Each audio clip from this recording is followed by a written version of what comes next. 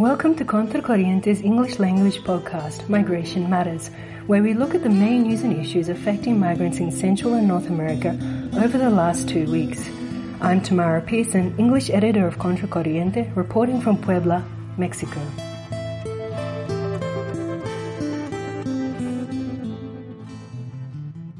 Despite the end to remain in Mexico, the journey through Central America and Mexico to the US continues to be wrought with risk and danger. Migrants are being found stuffed in trucks and houses, abandoned or dead. On Monday, a 5-year-old Guatemalan girl died while trying to cross the river between the US and Mexico as she was caught in the heavy current. And on Tuesday, a Venezuelan man needed rescuing from the river as he was stuck. So far this year, at least 200 migrants have died trying to cross the river. The US Customs and Border Patrol warned in a statement against crossing to the US due to the high levels at the moment. The comment seems tone-deaf given that people are migrating because they have no choice. In Puebla State in central Mexico, huge numbers of migrants are being found by authorities in precarious conditions. On Friday, 12th of August, 8 migrants or refugees died and a further 9 were injured in a van crash. The van was traveling at a high speed in Puebla State when it overturned. 3 children were among the dead. The same day and in the same state, migration officials found 688 migrants in 2 separate actions. 567 were found in a hotel after traveling in just 2 trucks, while the rest were found in a bus. Migration officials did not state what they did with the migrants. And on the weekend, 42 Central American migrants were abandoned on the side of the road passing through Puebla State. Also in Puebla on Tuesday, authorities said they found 347 migrants in a house, though locals said the figure was closer to 500. Surprised by the police, some of them fled, with 2 men falling off a cliff in the process. 1 was injured and 1 died. Locals said the migrants arrived at the house in 10 trucks. Until migrants are given the same kind of welcome and rights to move about as US and other tourists are all over the continent, these tragedies will continue.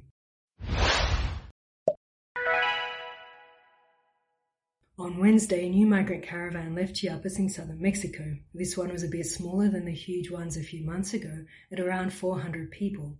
They are marching towards Oaxaca, where the government says it is handing out temporary visas. Nevertheless, they will be walking over 300 kilometers for visas that should have been provided at the border. A large proportion of the walkers are men, and the caravan asked authorities for water and food. Migration authorities, National Guard, and municipal police are accompanying and monitoring the caravan, which is a change. Over the last few years, they have typically tried to detain caravans and persuade migrants to turn back or have forcibly deported them.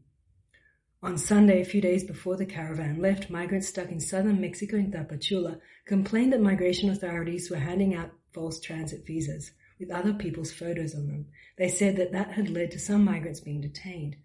With faulty visas, migrants said that they would be stopped at the first checkpoint and deported to the Guatemalan border or possibly to their countries of origin.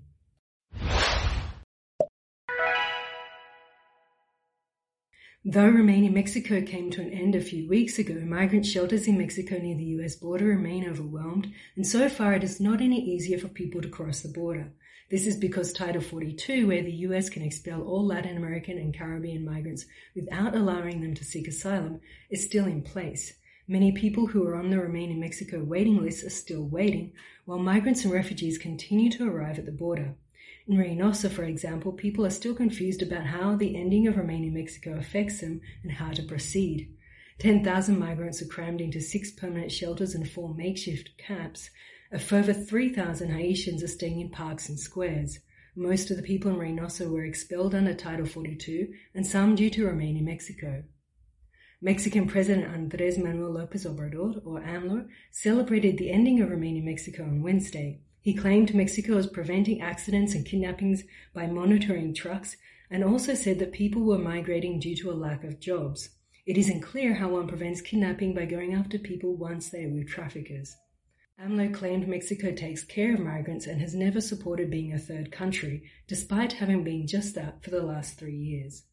This podcast came to you from Contracorriente, where journalists on the ground in Central America report with depth and integrity. We provide content in Spanish and English. Head over to our website contracorriente.red to check it out, or follow us on Facebook or Twitter at @contra_c_hn. You can also subscribe to our weekly newsletter following the links in the description. Hasta la próxima!